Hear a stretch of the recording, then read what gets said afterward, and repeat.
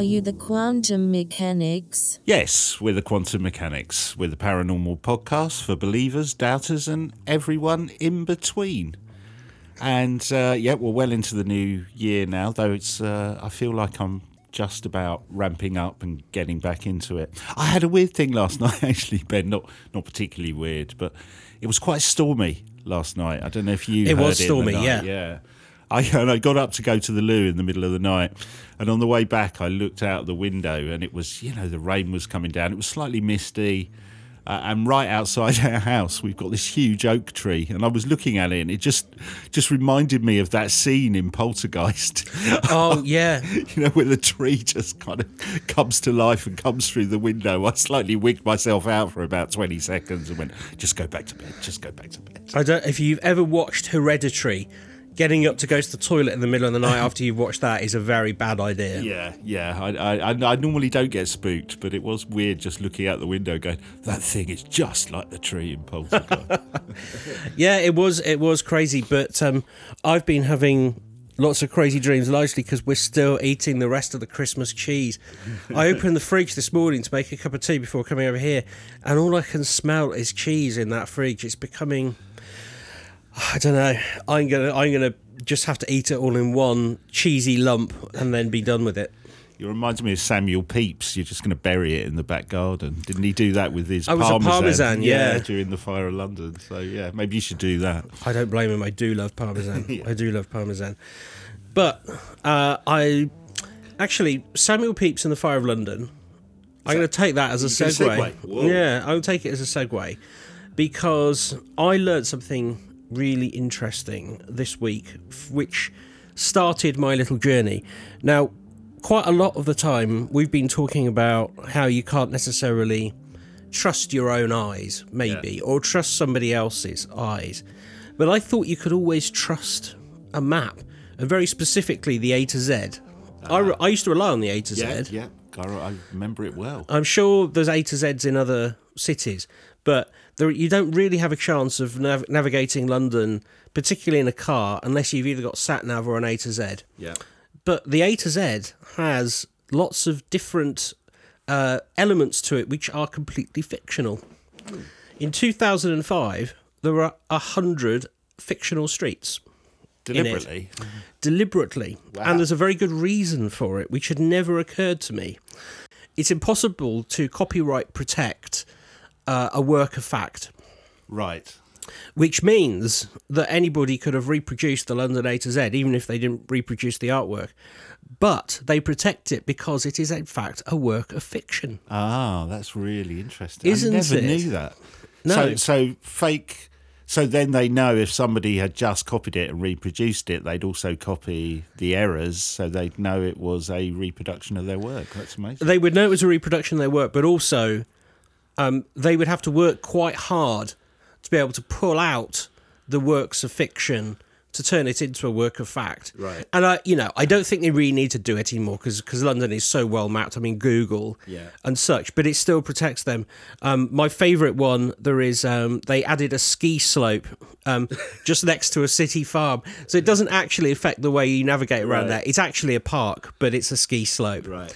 And I thought, isn't that interesting that something that we rely on and hold as a truth actually isn't real. Right. And so I then looked at maps as a whole, and I discovered this really very beautiful book called The Phantom Atlas, The Greatest Myths, Lies and Blunders on Maps, published in 2016 by an author called Edward Brooke Hitching. And all of the things that we have been talking about, those kind of... when we talk about wild stories coming in from various parts of the world, like explorers... Remember we did that thing about explorers talking about man-eating trees? Yeah, and plants stuff, yeah. Yeah. So some of those stories got translated into maps and were considered to be factually accurate up until relatively recent times. So I'll take you through a few of my favourite stories here because they are fascinating and some of them are due to avarice and greed. And they also relate to why we believe, or why sailors believed in sea monsters, but we'll come on to that. Okay.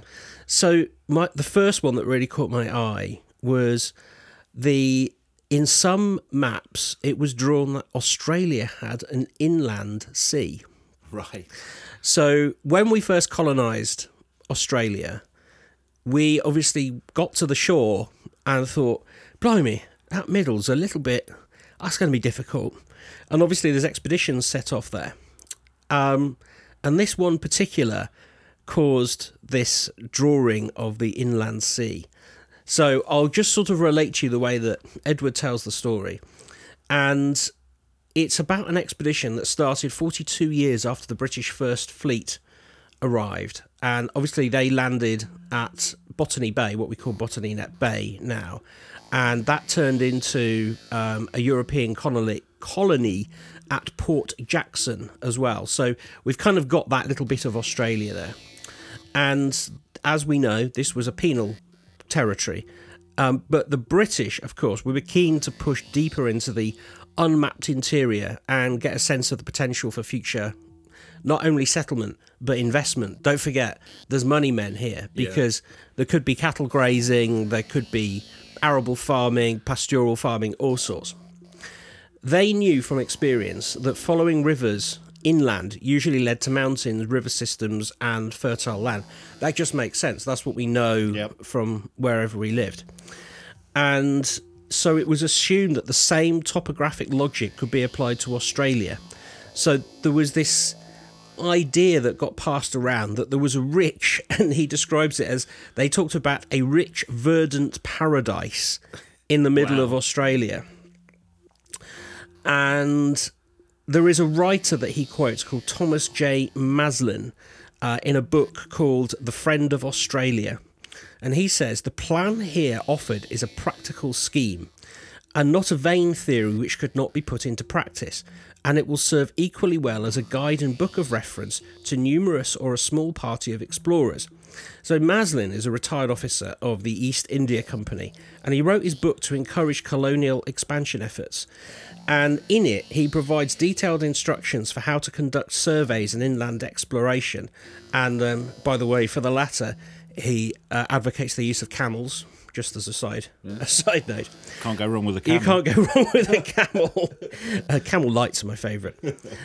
It seemed most unlikely to Europeans that a country the size of Australia would exist without the same abundant water systems of other continents.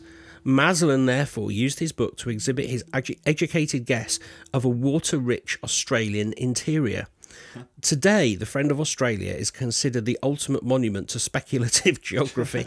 I love that phrase, speculative geography. The map that is emanates from this, it's very difficult because this is obviously an audio medium, but you will just have to imagine that it's a map of Australia, and to sort of the northwest of it, someone has just basically drawn a big sea. Right. That's basically what it is, a big sea in the middle of Australia. And I guess there probably wasn't this detail. They're saying it was a saltwater sea, or is it more like a giant lake, or could be either? Well, the idea is that the proposed and speculative mountains would flow water, fresh water, into an inland sea, like a big old lock, really. Yeah. But because they sort of scaled it up because of the size of Australia, and then from that, rivers would emerge down to the sea. So what he's saying is, take your camels up there, and you will find this. Fill their humps. Well, so the river network that is drawn on the map is like really elaborate, and it's described in the book as a generous fantasy crowned by a great lake the size of a small sea that is placed plumb in the desolate centre of what is known as the Simpson Desert. So you may get onto it in a bit more detail, but if we go into motivations, so it seems like one of the motivations was just an assumption that this is how things work, so there must be one. Yeah. Was there a more kind of, I don't know if sinister's the right word, ulterior motive that kind of build it and they will come type of thing? If we say there's a lake in the middle of Australia, at least more explorers will go and search. Was that part of the motivation? Well, it seems like what you had was people going, it must be true. That finds its way into maps because people are just guessing what the interior looks like. Right. That then gets pushed as a, why aren't you doing it? And then from that, money starts funding these private expeditions. Right. So there's a guy called Charles Sturt, and he describes himself really as a water hunter. That's what that's what his expedition. It's not an exhibition, it's an expedition. Do water hunters go, I got it, and then it just slipped through my hands? His enthusiasm dried up. Sorry. He led some expeditions into the centre of Australia in 1829, 1830, and he had become obsessed that there was a western flowing waterway that would lead him to a giant inland sea, and that is very similar to the map in the book. Right. Like, the people just kept redrawing it in different ways, but as you can imagine, he discovered that in fact they were just tributaries. What he could see as rivers were just tributaries to the Murray, which is Australia's longest river. Right. And by the middle of the 19th century, people had given up on this idea. But there was, people who privately fund these expeditions, they're hoping that they will find water because with that becomes economic growth. Yeah. And they can then obviously control the land. And you could imagine, people wanting, like I said, cattle, that sort of thing. That's where they saw the money. Can you imagine the disappointment for the explorers? You've been travelling for weeks and weeks. Your camels are just on their last padded legs. And you go, we're nearly there. I've seen it on the map. We're nearly to the big inland lake. And it just never comes. That must be so... It's massively disappointing. And presumably, we're not going to cover it here, but lots of people must have lost their lives. I was thinking that there must have been people who go, we're dependent on finding that water to survive, and it never even existed. That's just bonkers, isn't it? Oh, absolutely. But it sort of tells you a little bit about the... I guess there's a conceit there, isn't there? It's kind of like, well, it must be true. If we've seen it here, it must be true. So I'm going to draw it on a map and make it true. Wow. Yeah. So, wow. It doesn't paint a brilliant picture of the British, really. Yeah. We find this brilliant land, which, by the way, other people already live on. We turn it into a prison and then go, sod it, there must be a sea here. Well, when we did the episode, or you did the episode on those kind of carnivorous legendary plants, there was that one plant where it was quite a massive thing that tribes would sacrifice people to, and they watched someone being eaten alive by this plant. And we were going, God, the lengths that people will go to kind of fund an expedition. This is a whole novel level. Let's just create a massive freshwater area in the middle of Australia that doesn't exist. That's incredible. Yeah.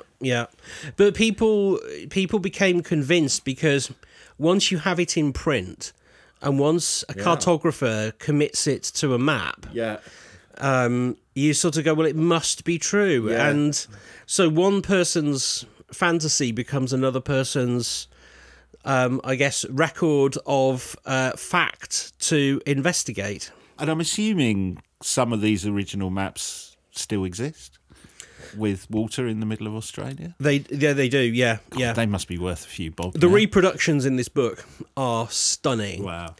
It's definitely worth... Because maps are beautiful, aren't they, to look at? Those especially those older maps where, I don't know, there's just something romantic about them.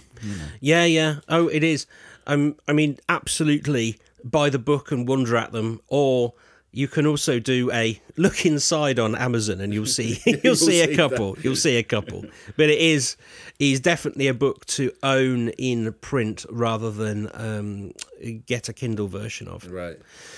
But there's another one that took my eye, and I'd heard of this. I didn't even realise myself that it was fictional. Have you heard of Bradley Land? No. It's not Bradley Walsh. It's theme park. Bradley Land. Nice to visit. You wouldn't want to live there. Come to Bradley Land. It's just shaped like a giant Bradley Walsh. If you don't know who Bradley Walsh is, I do apologise. Yeah. But he's for our non-British listeners, he's a comedian and game show host. And in Doctor Who, I think. Oh, yes, he was an actor as well. Yes, he was in Doctor Who for a while, yeah. Well, he tells the story of Bradley Land. I'm just thinking, you just made me think it's Bradley Walsh telling this story, but it's not. Listeners, forget Bradley Walsh. We never mentioned Bradley him. Walsh ghostwrote this part of it. Bradley Land is nothing to do with Bradley Walsh. Let's restart. I can't get out of my head now. I know.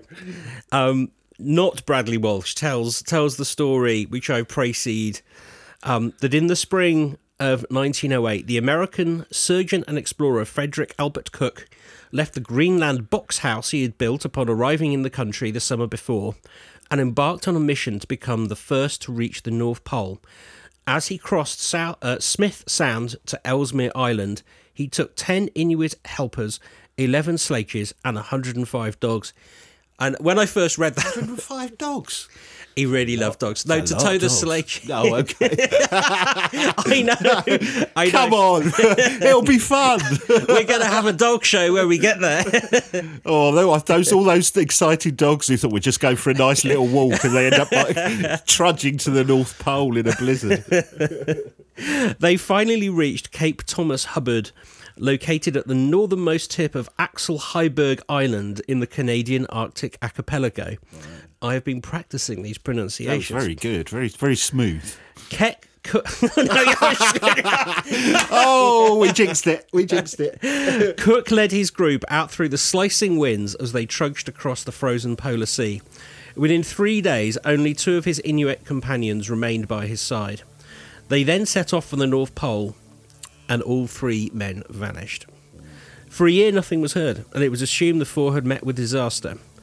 Until, in April 1909, they discovered they'd had a massive dog show with Bradley Walsh. No, they didn't. He was joking. No, he wasn't. And then in April 1909, Cook suddenly reappeared. I love that idea. Suddenly. Wow. What about the dogs? I think the dogs... I was worried about the dogs, but I don't think that he would have reappeared without them because he wouldn't have been able to move, no. Yeah. Upon his return to Greenland, he told his story. He claimed to have reached Devon Island in the archipelago, and it's the largest uninhabited island on Earth, by the way. He claims to have sighted a new landmass, which he called Bradley Land. Now, of course he did. This is why I'm going to tell you why it's called Bradley Land. The naming was in tribute to John R. Bradley, who was a wealthy big game hunter who had funded the Cook expedition. I don't know why a big game hunter is funding... I mean, maybe a big game hunter is just a side note to what he did for the rest of his life. But I do have this idea. He's like, go on, lads, see if there's anything worth... worth culling while we're there. Yeah. It was claimed Bradley Land was a large formation with 2 large masses with a break, a strait or an indentation between them. Cook included 2 photographs of Bradley Land with the description, the lower coast resembled Heiberg Island with mountains and high valleys. The upper coast I estimated as being about 1,000 feet high, flat and covered with a thin sheet of ice. So that sounded exciting. That does. The news shot around the world, and he arrived in Copenhagen to a hero's welcome, with the packed audience of his first lecture including members of the Danish royal family. Then came a peculiar twist. Just 5 days later, a furious Robert Peary telegrammed from Labrador, There's a dog theme here, isn't there? Claiming that he had, in fact, been the first person to reach the North Pole on the 6th of April 1909. Right. Peary denounced Cook as a liar and quoted testimony from the 2 Inuit that Cook had never even left the mainland. There followed the Cook-Peary controversy, which I had not heard of either. It's fascinating. A public debate as to who was the first to have reached the North Pole and it lasted for years. And you know what? It has never been fully resolved. Cook's case had not been helped, this is great, by the fact that there is nothing that resembles Bradley Land in the location Cook described. Then came further mutterings over Cook's reliability. The photographs he had provided as proof of his visit to the North Pole were found to be cropped pictures of Alaska that he had taken years before. He was never able to produce his original navigational records to the pole, and the diary of the expedition he provided to Danish experts for examination had clearly been written much later. It's like, quick, oh no, hang on. I've got to write a diary. Day 14. And I assume the dogs were saying nothing. The dogs are silent on the matter. So hold on. So let me recap here. So the implication is he never left the mainland. He didn't go traipsing to the North Pole. But not only did he claim that he was the first person to reach the North Pole, he also claimed on the way he discovered an undiscovered island and named it Bradley Island. Yeah. Wow. Yeah. That was kind of his... I've been there and I found a new thing. Wow. A new island. Because it was the big thing. No one knew what was there, and you'd be lauded, just for seeing a new island. Yeah. You get all the wealth. The American public turned against him, and he had to bring out a disguise. So he went to a lecture in London in 1910. He wore a heavy disguise so no one would knew it was him, because he'd become so disgraced. But he still maintained to his dying day that it was true. Wow. And we still don't know who was the first person. As I say, we still aren't sure, but it does seem like with his reputation in tatters, it's probably unlikely. He was either misguided, misinformed, or a liar. And I'm assuming there is no Bradley Island or anything of... No, there's no Bradley Island. It reminds me a bit, I can't remember the name of the story, but there is a movie about it, about the guy who entered the round the world solo yacht race. Have you ever seen that story? No. It's really fascinating. I mean, nothing paranormal about it, but he was this kind of eccentric inventor, and he'd created this boat, and he'd invested all his money in it, remortgaged his house, and entered the race. And the boat just packed up, whatever goes wrong with the boat, about a quarter or third of the way into the race. And he didn't know what to do. He was just so embarrassed. So he stayed put where he was and waited for everyone to come back round the globe and then rejoin the race to come back. And he thought, well, if I come... I think I'll get this right. He thought if I come third, there won't be much attention or scrutiny. I'll get a little bit of money, which will kind of recover, stop me from being financially ruined, but it won't, be too fussy. And I think in the end there was some mishaps, and he ended up coming in first, so all the scrutiny was on him. So yeah, but I think did he? So he got found out and disgraced. I think, did he go back to sea and then I may be getting two stories confused, but I think he went back to sea, and the belief is he then committed suicide because of the shame and stuff. But his motivation wasn't for the fame and whatever. He was trying to avoid that by coming in third or whatever. His was purely kind of bruised ego, embarrassment, and the fact that he was financially ruined. But I don't think he could live with what he'd done afterwards.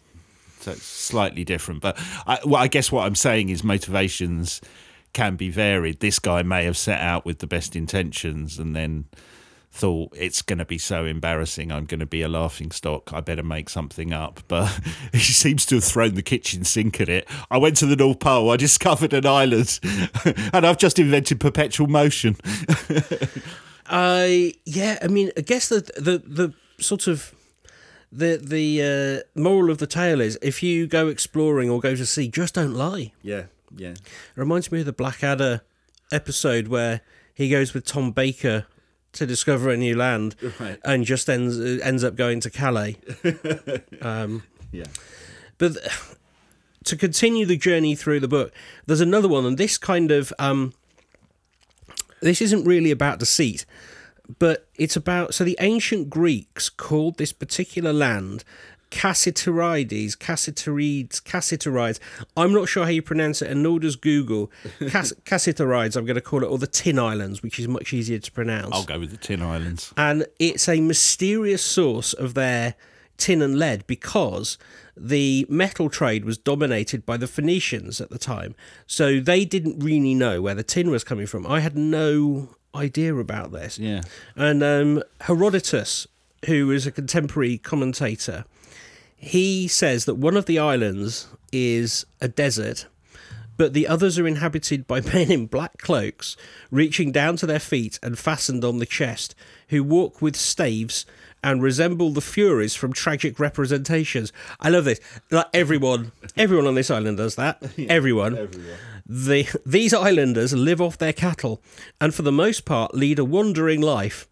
Of the metals they have tin and lead, with the skins they barter with some of the merchants for earthenware, salt, and brazen vessels. What are brazen vessels? A brazen vessel, not a shy one. Yeah. I think a brazen vessel is that's just something that is fired, isn't it? I don't know. I think that's what that means. Okay. I think that's what it means. There's been loads of theories about where these are, and of course, as you can imagine, the greatest contender for where they really were is Cornwall. Wow. Okay. Because Cornwall obviously is known for its tin, and we covered that with the Tommyknockers. Yeah. Because they're the people that live down in the mines with them. And that description does sound a bit Druid-like, doesn't it? It does sound a bit Druid-like, although I do like the idea that just one of the islands inhabited by men in black cloaks, no women in their black cloaks, just the men, or a bad goth metal band. Yeah, goth metal band. That's right. So other people or other suggestions from scholars were perhaps it was the Scilly Islands, or perhaps just the British Isles as a whole, right. Or maybe even Spain. But there's a popular map which depicts the British Isles at the time of the Roman Empire, and it makes a rare inclusion of the Tin Islands, and they're located slightly around where the Scilly Isles are, which basically sort of implies that it was the Scilly Isles that they were talking about. Right. But then there's an author later called Roger Dion who wrote a book all about this, it's claimed. I say it's claimed. I think that's true. I would say the author of this book is talking about that. And he postulates that there was a group of islands off France's west coast, just beyond the Bay of Biscay before it's silted up. And it could be that there were some islands here which were involved in the tin trade, and evidence does point to there were around 10 islands in the sea. Basically, you don't need to know exactly where. It's basically just off France's coast. So sea levels, whatever, they don't exist anymore, but they did exist. Yeah, they did exist then. And it is possible that that's where it could have been. Right. But having had a look around it, and I've just looked at some other accounts, nobody really knows, but it is suggested that probably Cornwall is the most likely. It probably is. Yeah, you're kind of disappearing islands. I just had this vision of, those weird guys in their black robes just waving. Help! Get me out of here! Look at them, so wise. There they are doing their ancient signs to their gods. Being weighed down by their tin and lead. So that could have been England. Yeah. Demon Islands. Have you come across the Demon Islands? They sound interesting. Place rumoured to be home, as you would imagine, to evil spirits and terrible creatures that viciously attack those foolish enough to enter its waters or tread its soil. Brilliant. Strange noises were said to emanate. There was all sorts of legends about maidens being sacrificed. It was all sort of terribly Game of Thrones-like, basically. Does sound very Game of Thrones, doesn't it? The author points out... Or Lord of the Rings. Oh, yeah, it is very Lord of the Rings, yeah. So the author contains a reference to a book a reference to a map from 1508, and it shows two insulae demonium near the centre. It's basically a passage between Labrador and Greenland. Wow. Don't Google Labrador Passage. So this is our second reference to Labrador. It is, yeah. And Greenland. Wow. Yeah. And the theory for why it is put there is that it's a passage that was feared by Norsemen, probably because of the maelstroms, which is a very specific sort of sea conditions, which are very dangerous. Yeah. And this is like, the author doesn't sort of go down this route, but when we start talking about sea monsters, it's some of these things, a little bit like the ghost stories that we tell about, Jenny Greensleeves and Jenny Greenteeth rather. They're put there as warnings. So, because I guess, and also in terms of islands and land masses appearing and disappearing, you've also got a lot of kind of ice flows and huge icebergs as well, which would provide danger for mariners, but also could, to the unfamiliar eye, maybe look like moving land masses, maybe. Yeah, that's a very good point. Well, there's a later map which puts it as just a single island in 1544, and it shifts it nearer to the eastern front of Labrador. But, of course, none of it's true.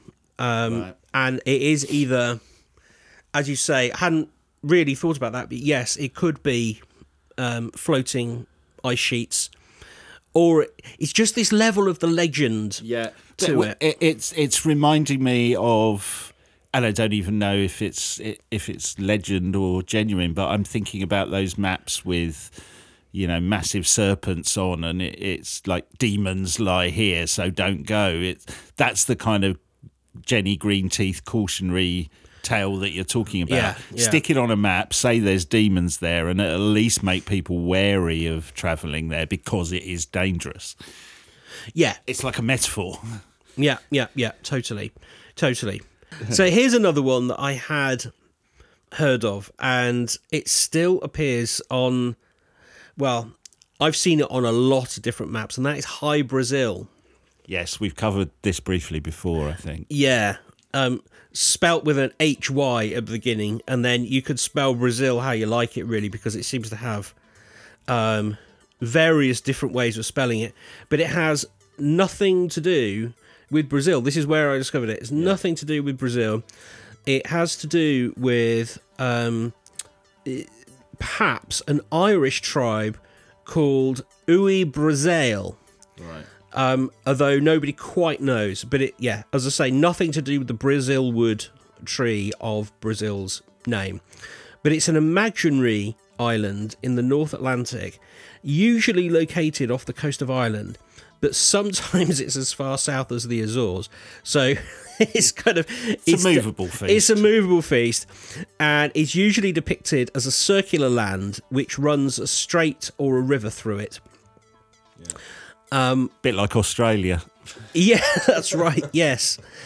And it bears similarities to the myth of Atlantis because it has supposedly a wondrous paradise offering eternal happiness and immortality to its inhabitants. And apparently the kingdom was ruled over by King Brazil, the High King of the world, who emerged from the depths of the Atlantic every 7 years, when the king would hold court for a short period, and then the entire island would disappear back under the water. So, with his high priest, Bradley Walsh. Yes. No, Bradley Walsh just presents this feature for television when this happens. Yeah. But High Brazil is caught up in lots of different alien theories as well. Yeah. And he doesn't go into this in the book, but this idea of surfacing from the ocean, there's some creatures there, eternal happiness and blah, blah, blah.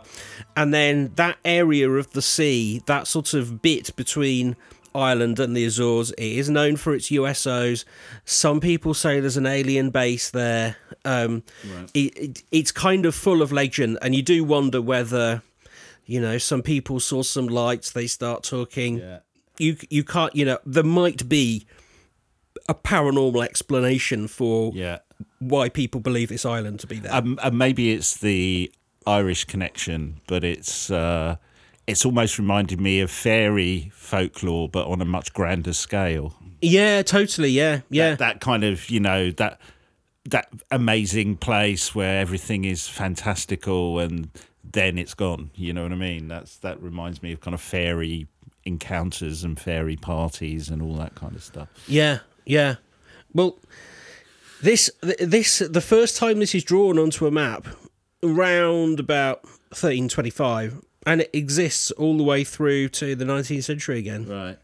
And there are some people today, I mean, I say some people, maybe a few YouTubers who persist in saying that it's there.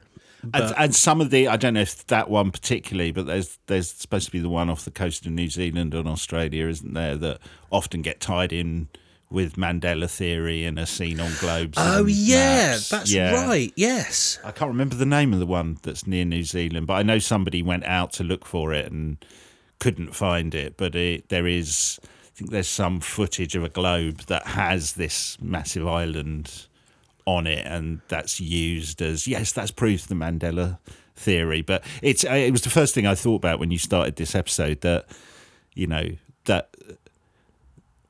that Mandela theory effect and things written in books, which was how the Mandela effect started. It shows that people do pass off things as fiction that are fiction. Yeah, for various reasons. I think your A to Z starting was really interesting. It could be for copyright reasons, right through to bruised ego of going to the North Pole, to just legend and myth. Yeah, or just completely mistaking something for something it isn't. Yeah. Or, as we see there, hiding their trading source, so keeping their source of tin secret for fear that someone else would get there, and then they're left with it.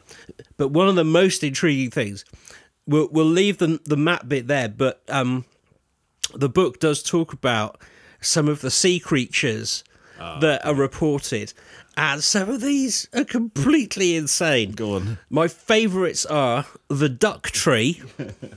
The duck tree. So this is a plant. This is ducks a creature being hatched from the fruit of trees. Oh, love it. This is like Cryptid Corner for us in the podcast. Welcome to Cryptid Corner. We start with the duck tree. Hello, this is the duck. Actually, it sounds like a really fancy Chinese restaurant somewhere in the Cotswolds. The duck tree. Can I get you a hors d'oeuvre, sir? No, this was to explain the breeding of ducks. Nobody could quite understand how ducks bred because they're migratory. Right. And so people didn't understand where they were coming from. So sailors and explorers started to see baby ducks in different parts of the world that they hadn't seen in their part of the world where they'd seen the adult ducks. So, of course, there's a duck tree. And then other people take it down. There's a Scottish historian who says with absolute factual clarity that ducks breed of a certain fruit falling into the sea, and these shortly after get wings and fly to the tame or wild ducks. And this is where you get the term barnacle geese from. Okay. Because some people used to believe that barnacles were basically the eggs of barnacle geese, but somebody else goes, no, barnacle geese, they come from these duck trees as well. Take him to a local farm shop, you'd blow his bloody mind, wouldn't you? There's another. This is a historian, Gerald of Wales, who wrote in the 12th century, I have myself seen many times with my own eyes more than 1,000 minute corpuscles of this kind of bird hanging to one log on the shore of the sea, enclosed in shells and already formed. I mean, you didn't, mate. You definitely just didn't. Making that up. Of course. I spotted this on my way back from the North Pole. He goes on then to say, wherefore in certain parts of Ireland, bishops and religious men in times of fast are used to eat these birds as not flesh nor being born of the flesh. So basically, that's quite racist. Oh yeah, if you're on a fast, you could definitely eat these half-formed duck things which don't exist. Right. Just a lie. It's just a lie. But I love the idea that you can plant a duck tree. Oh, you'd want to see him hatch, wouldn't you? You definitely want to see them hatch. So, like you said, so these are in areas, but that doesn't sound like an area that wouldn't have eggs. Where's that last person from? Do we know their location? That last person was from Wales. Yeah, so, I mean... Yeah, but Wales is, they have eggs, surely. Well, yeah, but for some reason... I guess it's these migratory ducks. I mean, people are keeping... Right, so it's species that don't hatch in the UK. That's their way of explaining it. We didn't know for years about how eels bred. Eels only breed in the Sargasso Sea. Right. Similar with hoverflies. Hoverflies migrate, which they've only found out quite recently. Yeah. I didn't know that. Yeah. But I still find it kind of extraordinary that you can keep geese on a farm and go, that's a lady geese, that's a man goose, they'll lay an egg, I'll get another goose. And they're like, these geese over here, no, they must come off a tree. What? Must come off a tree. Yeah. But, no, we've never seen them lay an egg.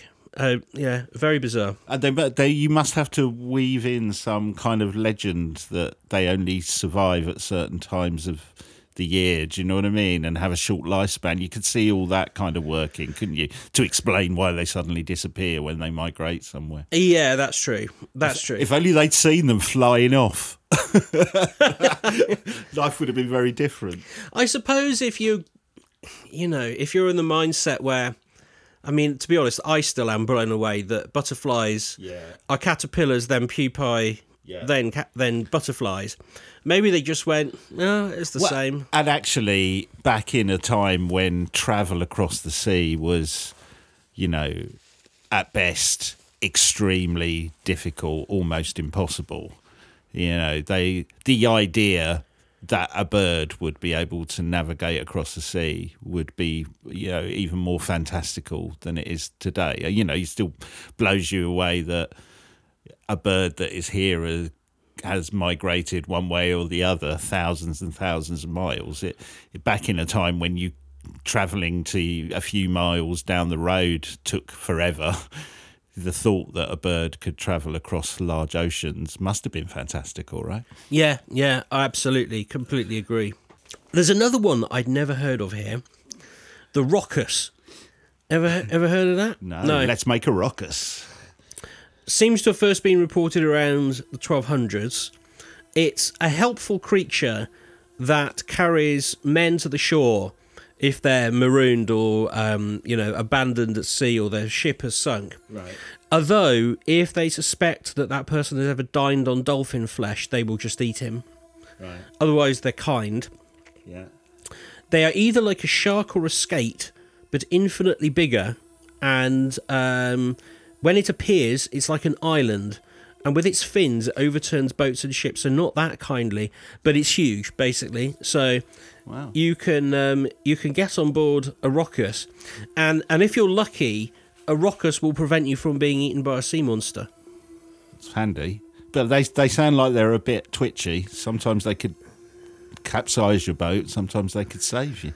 Well, I just wonder where they draw the line. Dolphin flesh... Our mates are dolphins. Yeah, don't eat them.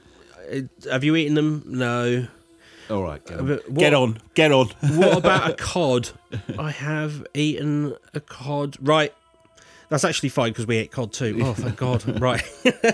I wonder if this, because there are, we've covered it on the podcast before, those stories of sea creatures saving humans, like dolphins or sea lions saving humans from shark attack or dragging them to the shore or keeping their head above the water so they can breathe. You could see how those myths of this type of creature could take hold.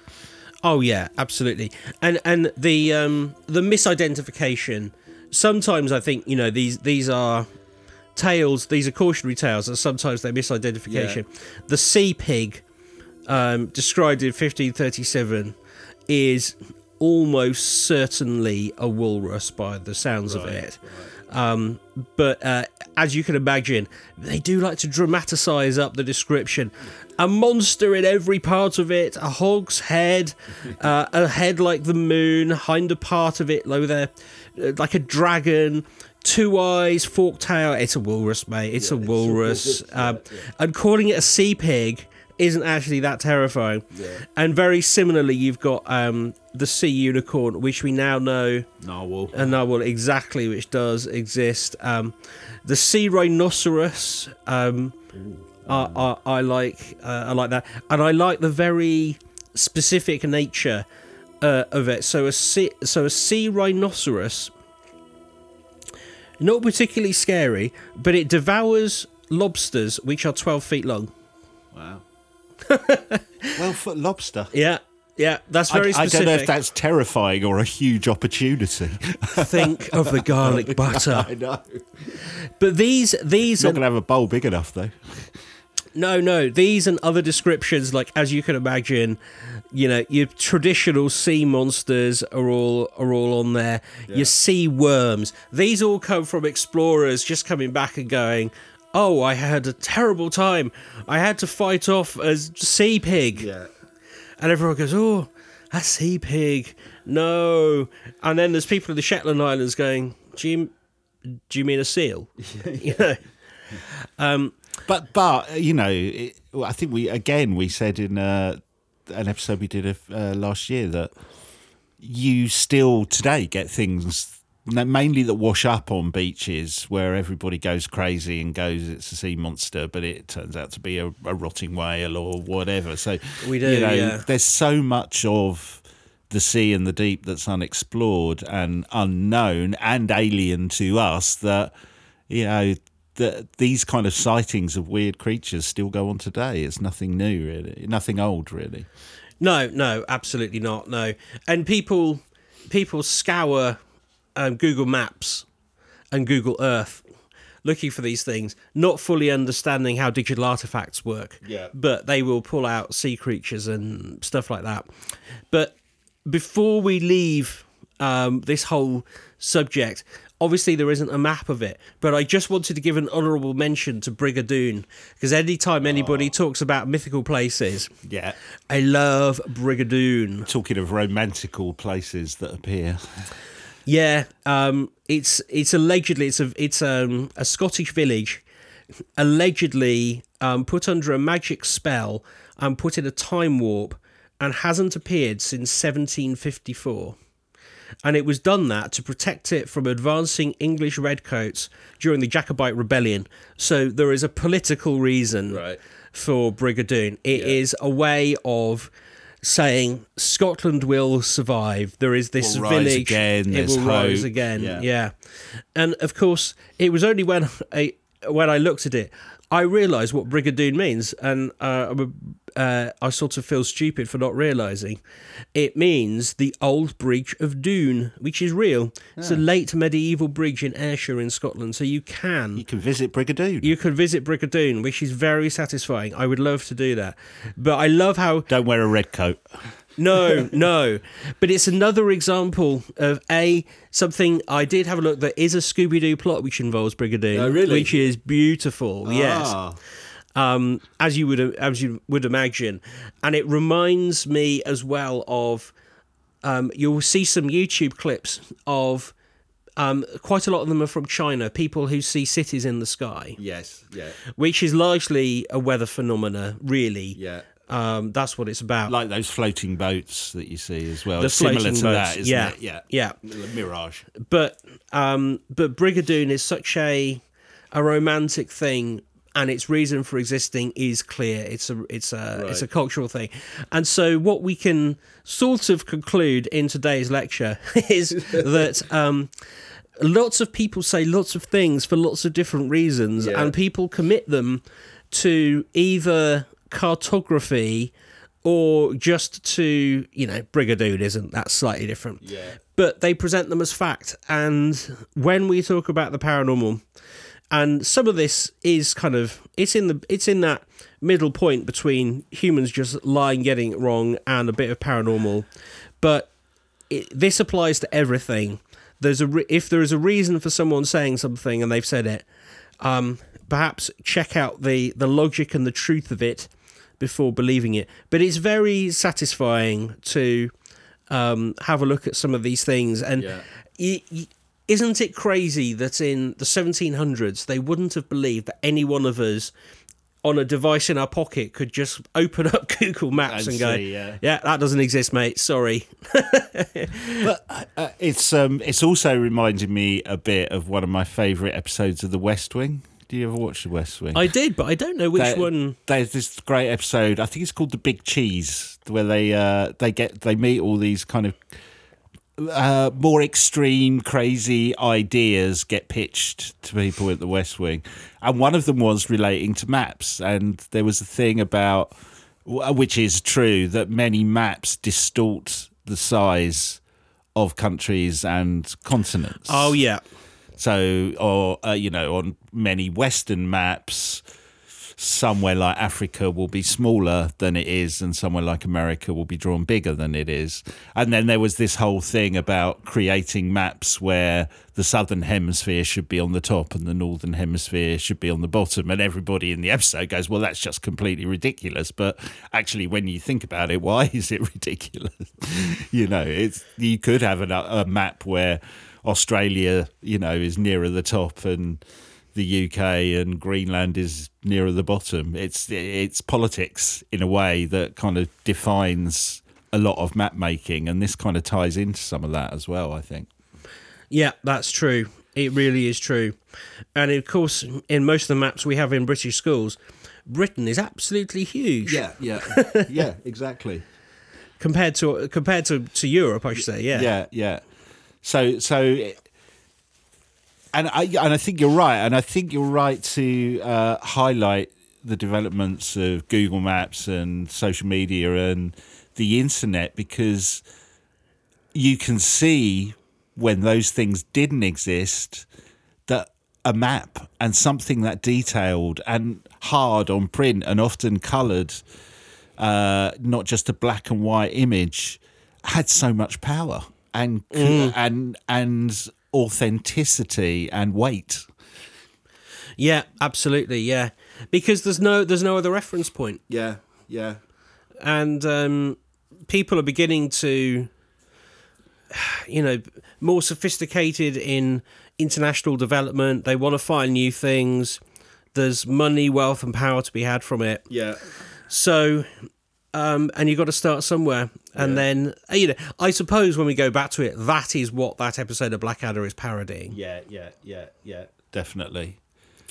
Well, that was fascinating. Really enjoyed that episode. Well, thank you. So that is The Phantom Atlas, The Greatest Myths, Lies and Blunders on Maps, published November 2016, Simon & Schuster, Edward Brooke Hitching. It's well worth a purchase. It's a beautiful book for only 25 quid. Oh, I'll definitely check that out.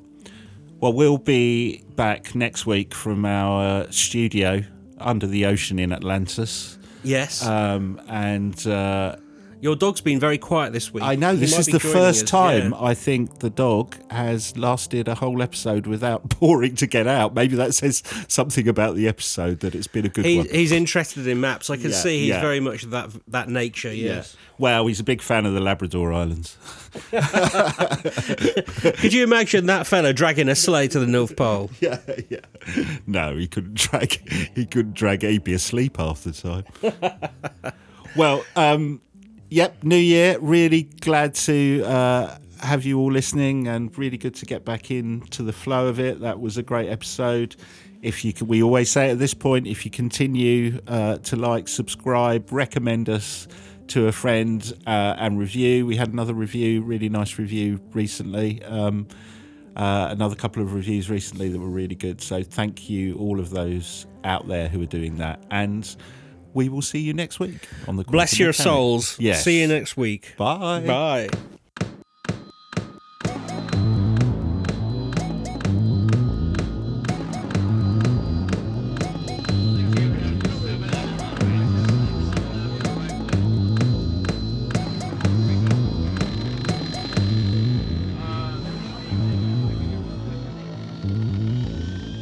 Are you the quantum mechanics?